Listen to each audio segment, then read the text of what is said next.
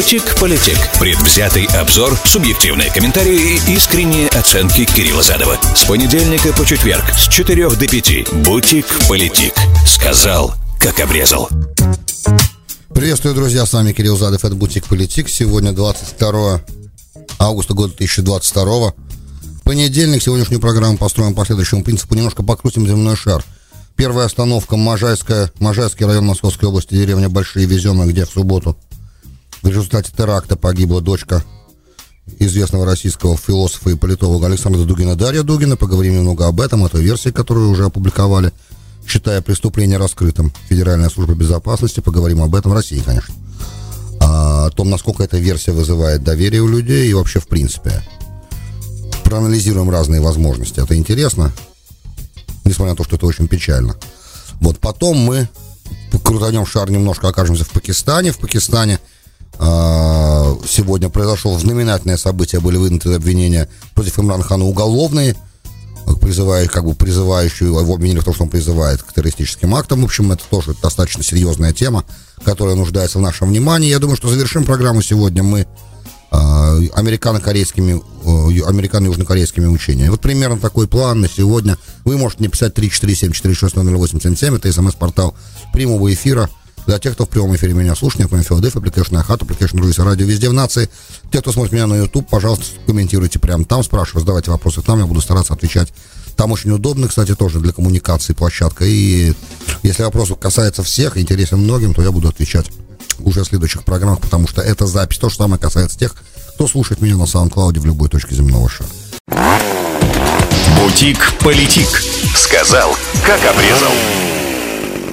В субботу стало известно, что в 9 часов вечера, я думаю, что вы это уже слышали в новостях, недалеко от деревни Большие Вяземах Можайского района взорвался джип Land Cruiser Toyota Prado, которым управляла Дарья Дугина. И Дугина, дочка близкого к Путину, по крайней мере, мировоззренческим понятием близкого, да, философа и политолога Александра Дугина, автора евразионизма, да, такой парадигмы международных отношений. Очень интересно, на самом деле, я читал много выдержек оттуда и периодически ссылался на Александра Дугина, потому как он определял многие идеи, которые, в принципе, в России сегодня считаются мейнстрим.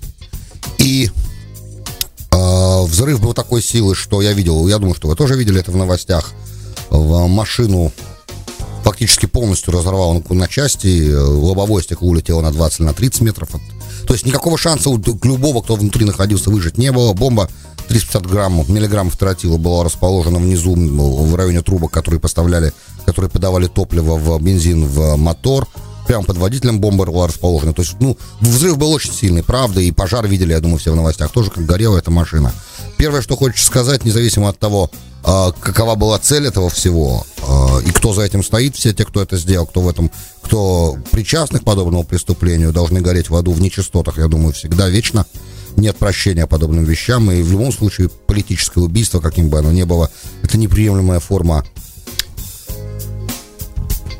Это неприемлемая форма. Что тут еще сказать? Нечего тут больше сказать. Страшная трагедия у человека, который потерял собственную дочь, которой было всего 29 лет. И непонятно, неважно, кто на самом деле был целью, хотя понятно, что версия ФСБ, которая была опубликована, сейчас я вас с ней познакомлю, то есть ФСБ вообще считает, что теракт раскрыт, дает очень много деталей того, на самом деле, кто, как и почему, да, как это было сделано в деталях, в тонких. Очень много вопросов к этой версии, естественно, они есть, потому как все, как пишет Wall Street Journal, независимо проверить все те точки важные в этой версии, которые опубликованы, никак нельзя, за исключением, может быть, некоторых, в частности, точки пересечения эстонской границы со стороны Псковской области на автомобиле. Это может быть проверено, но Эстония отказывается давать эту информацию. По многим причинам, в том числе потому, что российские утверждения не являются для Эстонии основанием для того, чтобы раскрывать какую-либо информацию о пересечении своей границы какими-либо гражданами. Такая формулировка была, то есть это не совсем понятно, что за этим стоит. На самом деле Эстония просто не хочет с этим связываться, или она не хочет сдавать ту информацию, которая может так или иначе подтвердить ту информацию, которую выдает ФСБ. Это вопрос. Значит, давайте по порядку. Гражданка Натали Вовк, по информации ФСБ, въехала на мини-купере с номерами ДНР вместе с 11-летней дочерью, въехала в Российскую Федерацию и прибыла в я так понимаю, в Москву, снимала квартиру в том же доме, в котором жила Дарья Дугина. Записалась на ту же самую, на тот семинар, на то мероприятие, на котором Дугин должен был выступать, и должна была быть там слушать его выступление. Туда выехала Дарья Дугина со своим отцом вместе с Александром Дугиным на джипе, поехали туда выступать, в 6 часов они должны были выступать вечера там, в этот день, в субботу. Выступили, и потом Александр Дугин должен был своей дочерью сесть в ту же самую машину и вернуться назад. Но вместо того, чтобы сесть с ней в одну и ту же машину, он сел в машину, которая другая, и следовала за ним, за этим джипом. И прямо на глазах его все это произошло, и по некоторым утверждениям очевидцев он еще потерял сознание от того, что он увидел. Кадры какие-то телевидение показывало, что он стоял, держался за голову. Очень страшно это все дело. И сразу после этого теракта, сразу после преступления, по утверждению ФСБ, Наталья Вовк вместе со своей дочерью сели в этот же мини-купер. Кстати, они, по-моему, в Москве поменяли номера на казахстанские. То есть машина 3 раза меняла номера. Поменяли номера на казахстанские, выехали и тут же покинули Москву на этой машине. Доехали до эстонской границы, в Псковской области, там есть переход. И там пересекли эту границу. И все, с этого момента как бы след, все пропало. Значит, никакой больше информации о местонахождении госпожи Вовк нет. Это официальная версия. Значит, теперь... Михаил Подоляк, советник президента Украины, рассказал всем, что на самом деле русские живут в иллюзорном мире. И абсолютно непонятно, где этот мир пересекается с реальностью. Украина категорически отказывается от любой ответственности. Служба безопасности Украины отказывается от любой ответственности за это. И говорит, что и Украина к этому не причастна.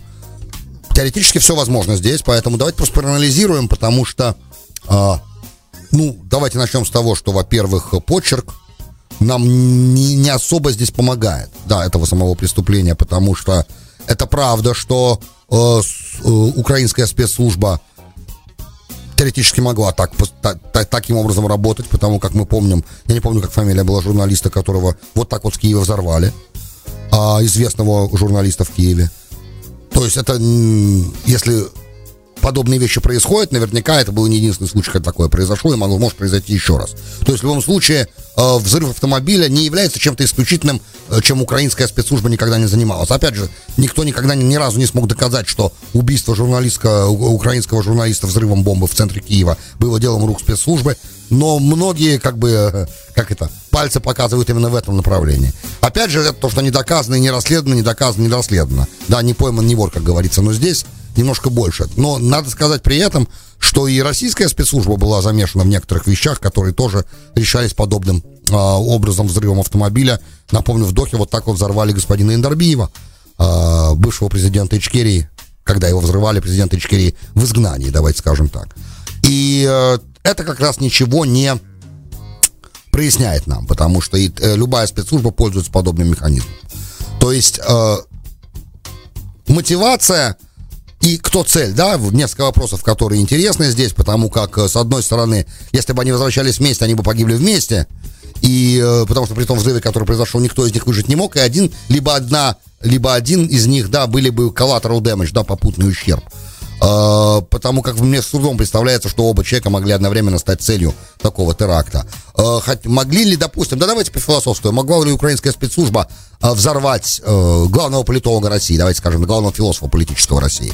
Теоретически, могла, как месседж, как послание такое ко всей националистической российской мысли, националистической не в смысле прям национализма, но национал-патриотической мысли, что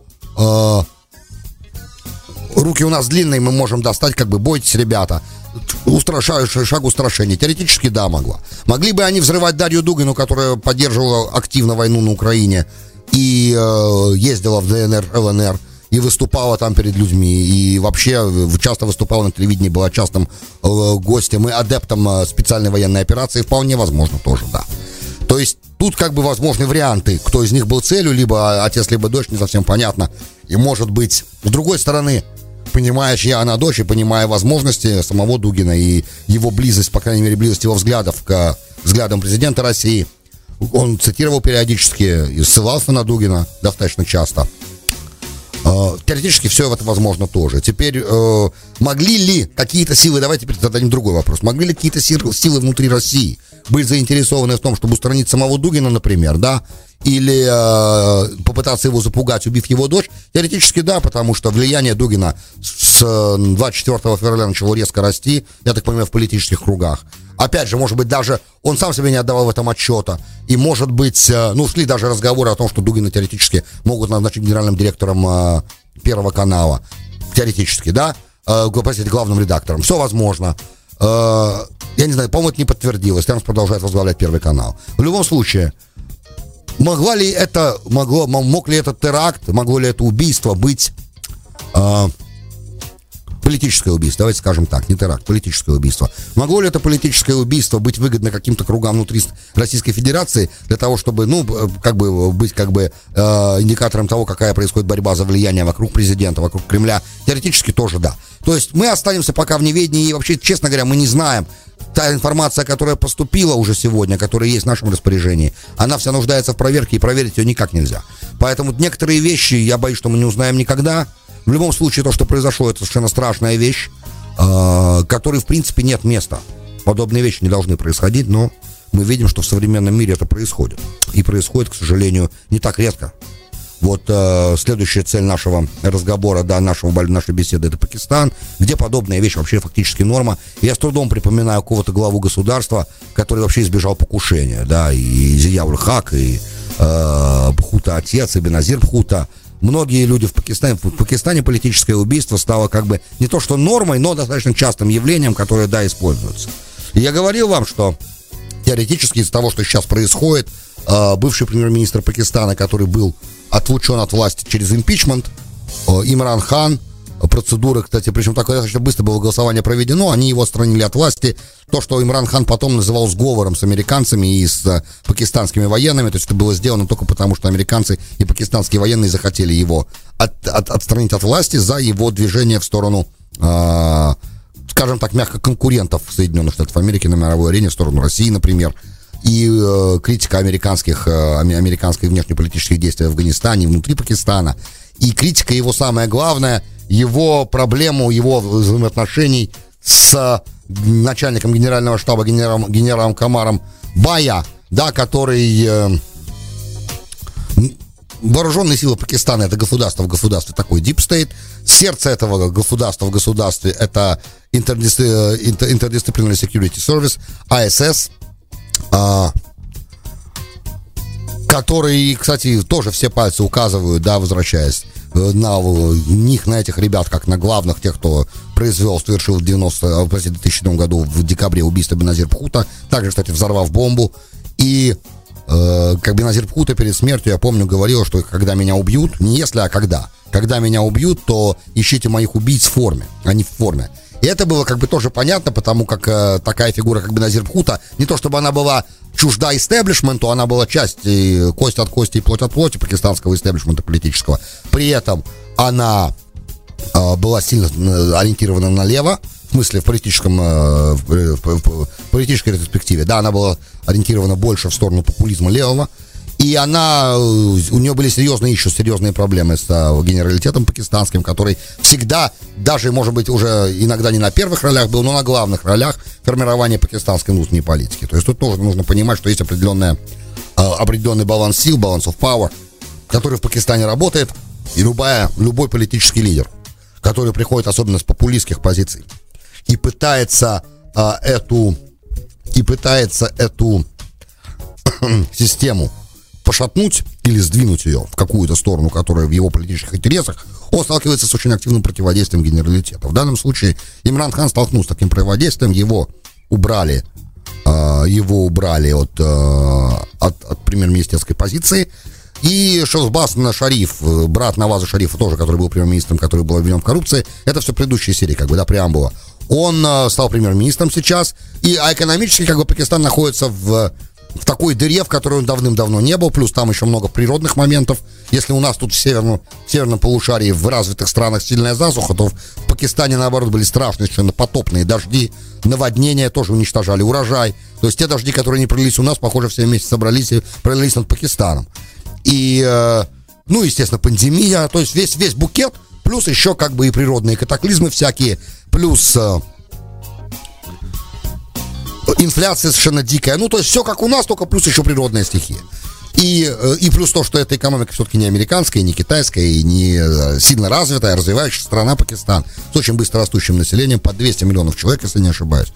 То есть много интересного, и, естественно, экономическая ситуация у людей начала ухудшаться, и на этой волне Имран Хан начал новую избирательную кампанию и победил на местных выборах, если не ошибаюсь, в Пенджабе. Победа огромная, сокрушительная. И после того, как он там победил в местной легислатуре, его партия победила в местной легислатуре, он потребовал немедленно провести срочные выборы внеочередные в Пакистане, и Шелбаз Шариф категорически возражает против этого. Он говорит, что сейчас экономика наша не в состоянии пережить выборы, что на самом деле является то, что по-английски называется lame excuse, да, такое трусливое оправдание. Какая связь между экономикой и выборами, не с тем понятно. Вот, просто они понимают, что если сейчас Имран Хан будет, если сейчас эти выборы устроить, то с этого момента он вернется на пост премьер-министра, и популярность его невероятно растет.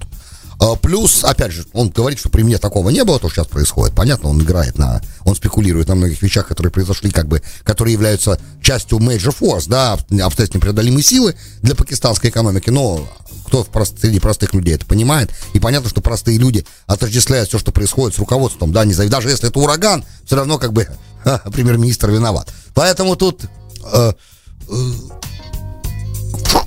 кому противостоит? Кто противостоит Имран Хану? Самое главное, вот начальник генерального штаба Кумар Бая. И он, почему? Потому что если выборы провести сейчас, а в ноябре должны назначать нового начальника генерального штаба, то вполне вероятно, что Кумар Бая не получит это назначение от Имран Хана, если тот победит. Поэтому его задача отсрочить любыми силами эти президентские выборы. Шелбаз Шариф хочет, нынешний премьер-министр хочет, чтобы эти выборы через год. Но через год он думает, что они смогут под контроль взять те процессы, которые сегодня нехорошие, да, деструктивные, которые в пакистанской экономике происходят. Это вот как бы снапшот, да, того, что происходит. Теперь самый главный как бы информационный повод для всего этого разговора, что вчера прокуратура Пакистана обвинила Имрана Хана в призывах к терроризму. Он там в одном выступлении сильно критиковал полицию, его как раз обвинили в том, что он агитировал массы нападать на полицию. В этом его обвинили, и, естественно, огромное количество его сторонников около его резиденции собрались, они начали манифестовать. Манифестации огромное количество людей, чтобы никто из силовиков не мог к его дому подойти, то есть чревато как бы гражданским столкновением для начала. Тут же Верховный суд Пакистана издал распоряжение, по которому Имрана Хана 3 дня ближайших нельзя трогать вообще никак, потому что нужно проверить обвинения сначала, они сказали. При этом тот же самый суд все равно там какие-то другие разбирательства против Имрана Хана ведет. То есть гарантии того, что они не попытаются использовать административный ресурс для того, чтобы его с политической арены убрать, они не даны, эти гарантии. Все возможно. Теперь потенциально договориться между собой Имран Хан и Кумар Бая, начальник генштаба, не могут, потому что те пасы, которые делал Имран Хан, например, в сторону России, учитывая, что Пакистан традиционно американский военный союзник, все хардвер пакистанское, все вооруженные силы, в принципе, вооружены, простите за тавтологию, американским оружием, плюс Пакистан союзник Саудовской Аравии, который союзник США тоже, плюс традиционно с 2001 года уже, да, Пакистан являлся союзником против афганской войны, в афганской войне, которую США вели больше 20 лет. И там много, как бы, того, что там Пакистан был большим получателем американской военной помощи и американских средств. В общем, понятно, что генералитет как бы не настроен ссориться с Америкой и отчаливать от этого берега и причаливать, например, к российскому берегу. Плюс Имран Хан сильно критиковал США, потому что США сильно улучшали отношения с Индией, которая традиционно является пакистанским главным врагом сегодня в регионе. Ну, традиционно это уже последние 75 лет происходит. Короче, вряд ли возможно, что начальник генштаба и Имран Хан найдут общий язык, несмотря на то, что когда-то именно генеральный штаб и междисциплинарная секретная служба, они ставили его на пост премьер-министра, они за него агитировали, они помогали ему избираться. В общем, они сделали все от них зависящее, чтобы Имран Хан стал премьер-министром Пакистана. Все сегодня поменялось. И, опять же, в конце этого пути, как ни печально это говорить, если у них не получится использовать административный ресурс, чтобы Имрана Хана убрать с арены техничным путем отстранения от избирательной кампании на какое-то время, например, они его могут ликвидировать. Так я себе это представляю, и видится мне, что к этому все ближе и ближе мы подходим. И я надеюсь, что я ошибаюсь. Но, по крайней мере, пока пакистанская история говорит именно об этом. Что это может провоцировать в огромном Пакистане, ядерной державе, которая и так на самом деле на ножах, в смысле, находится на таком уровне сейчас обнищания народа и находится в таком нервном состоянии огромное количество людей, массы неспокойны, и мне сложно себе даже представить. Потенциально гражданский конфликт, как бы вот он на руках. Потенциал его очень высокий. Соответственно, инвестиционная привлекательность для Пакистана становится все ниже и ниже. Общая ситуация внутренняя очень нестабильна, что, естественно, не может влиять в положительном ключе на дальнейшие пакистанские перспективы и развитие и всей безопасности южноазиатского региона. Просто для того, чтобы мы понимали примерно, куда все это двигается. Бутик-политик. Сказал, как обрезал. Добро пожаловать в Бутик-политик, часть 2. С вами Кирилл Задов. Сегодня 22 августа года 2022. Понедельник. Обещал, американо-корейские учения, они важны, правда. В плане последствий для международных отношений, да, важны, потому что их не было 4 года. И так как наш президент Трамп в 2018 году решил их свести к компьютерной компьютерной симуляции, потому как, они дорогие очень учения, это большие, 11-дневные, там сотни самолетов участвуют, корабли, танки, пехота, бегают, слоники бегают, все как положено. И многие тогда сказали: ой, да, правильно, зачем провоцировать Северную Корею? Так Северная Корея всегда, когда такие учения проходили летние, ежегодные, она очень плохо к этому относилась, она всегда считала эти учения репетицией вторжения на свою территорию, что я с трудом себе представляю, на самом деле, что это вдруг, кто это в здравом уме, когда решил бы вторгаться в 40-миллионную, достаточно в милитаризованную Северную Корею, и достаточно неплохо вооруженную, и готовую к войне постоянно, с трудом, в любом случае, опять же, реализм есть реализм. Мало ли, чем мы тут себе представляем, но когда около твоей границы огромное количество американских современных боевых самолетов и американские военные, коих там число под 30 тысяч в Корее находится, и южнокорейская армия тоже присутствует, и отрабатываются варианты взаимодействия разных родов войск, кстати, что отличает современную армию от допотопной, предыдущих исторических периодов военных. Все это, конечно, не может не нервировать и, естественно, является угрозой. Опять же, реализм есть реализм. Можно все что угодно говорить, любые расчеты в голове производить. Но, опять же, intentions, намерения не играют роль, играет роль только возможности в реализме. И когда вы проводите такие учения, такие серьезные military drills, то это угроза около вашей границы. Конечно, это угроза. В общем, вот 4 года, когда, из них 2 в основном, когда США и Северная Корея находились в переговорном потоке, и несколько раз даже президент Трамп встречался, и даже, если я не ошибаюсь, президент Трамп шагнул на северокорейскую территорию, первый американский президент, который это сделал, и вообще такие длительные разговоры с Ким Чен Ыном, была уникальная такая возможность, но, к сожалению, возможность не реализовалась. По многим причинам, мы их в предыдущих программах касались, и все это можно на Ютубе и на SoundCloud в архивах найти в то время, когда эти события происходили. Потому что сейчас к этому возвращаться времени маловато, жалко времени. Но главная идея была в том, что если мы требуем полной денуклеаризации Северной Кореи, то для этого мы должны гарантировать возможность Северной Кореи, то есть, что она не будет, что мы должны гарантировать сохранность режима, а этого мы никогда не могли бы сделать. Нет такого, у Америки нет такого механизма, чтобы гарантировать режиму, что Америка его потом не захочет поменять и не поменяет. К сожалению, нет нам доверия. И много тому есть примеров. Даже если мы не гарантировали, но все равно люди отказывались от ядерного оружия. Например, Каддафи отказался в какой-то момент от ядерных разработок, и закончил он, надо сказать, не очень хорошо. Мягко это поставив на, сейчас сюда. Не очень хорошо. И, соответственно, более того, в то время наш помощник по безопасности Джон Болтон как раз и говорил, помогая умничка, он же большая умница, правда ведь, Джон Болтон? Помогая добиться результата в переговорах, он говорит, что должен Ким Чен Ын брать пример с Каддафи, вот тот отказался от ядерного оружия. Можете себе представить, что Ким Чен Ын почувствовал в этот момент, когда ему напомнили, что было с Каддафи, который отказался. В общем, цель, поступенчески Трамп отказался, либо все и сразу, либо ничего и никогда. Этот подход, на самом деле, я критиковал тогда, критикую сейчас, он неправильный подход. В Северной Корее можно работать только постепенно, маленькими шажками, выстраивая доверие, если вы хотите снять угрозу. А то, что он никогда не откажется от атомной бомбы, это было понятно даже ребенку, а не то, что эксперту. Поэтому здесь тупичок. Ну и Юг Сон У, да, новый президент Южной Кореи, который настроен достаточно воинственно. И он настоял на том, что надо возобновлять учения. Ну и плюс многие ветераны вооруженных сил Южной Кореи говорят, что, ребят, вы понимаете, компьютерная симуляция не помогает, потому что нужно отрабатывать настоящие сценарии, и нужно, чтобы слоники бегали. Потому что когда слоники бегают, солдаты в противогазах, да, они там, по крайней мере, плечом к плечом друг друга чувствуют, американцы, корейцы. И это очень важно, потому что компьютер этого никогда не передаст. Это понятно тоже. В общем, 11-дневные учения начались сегодня.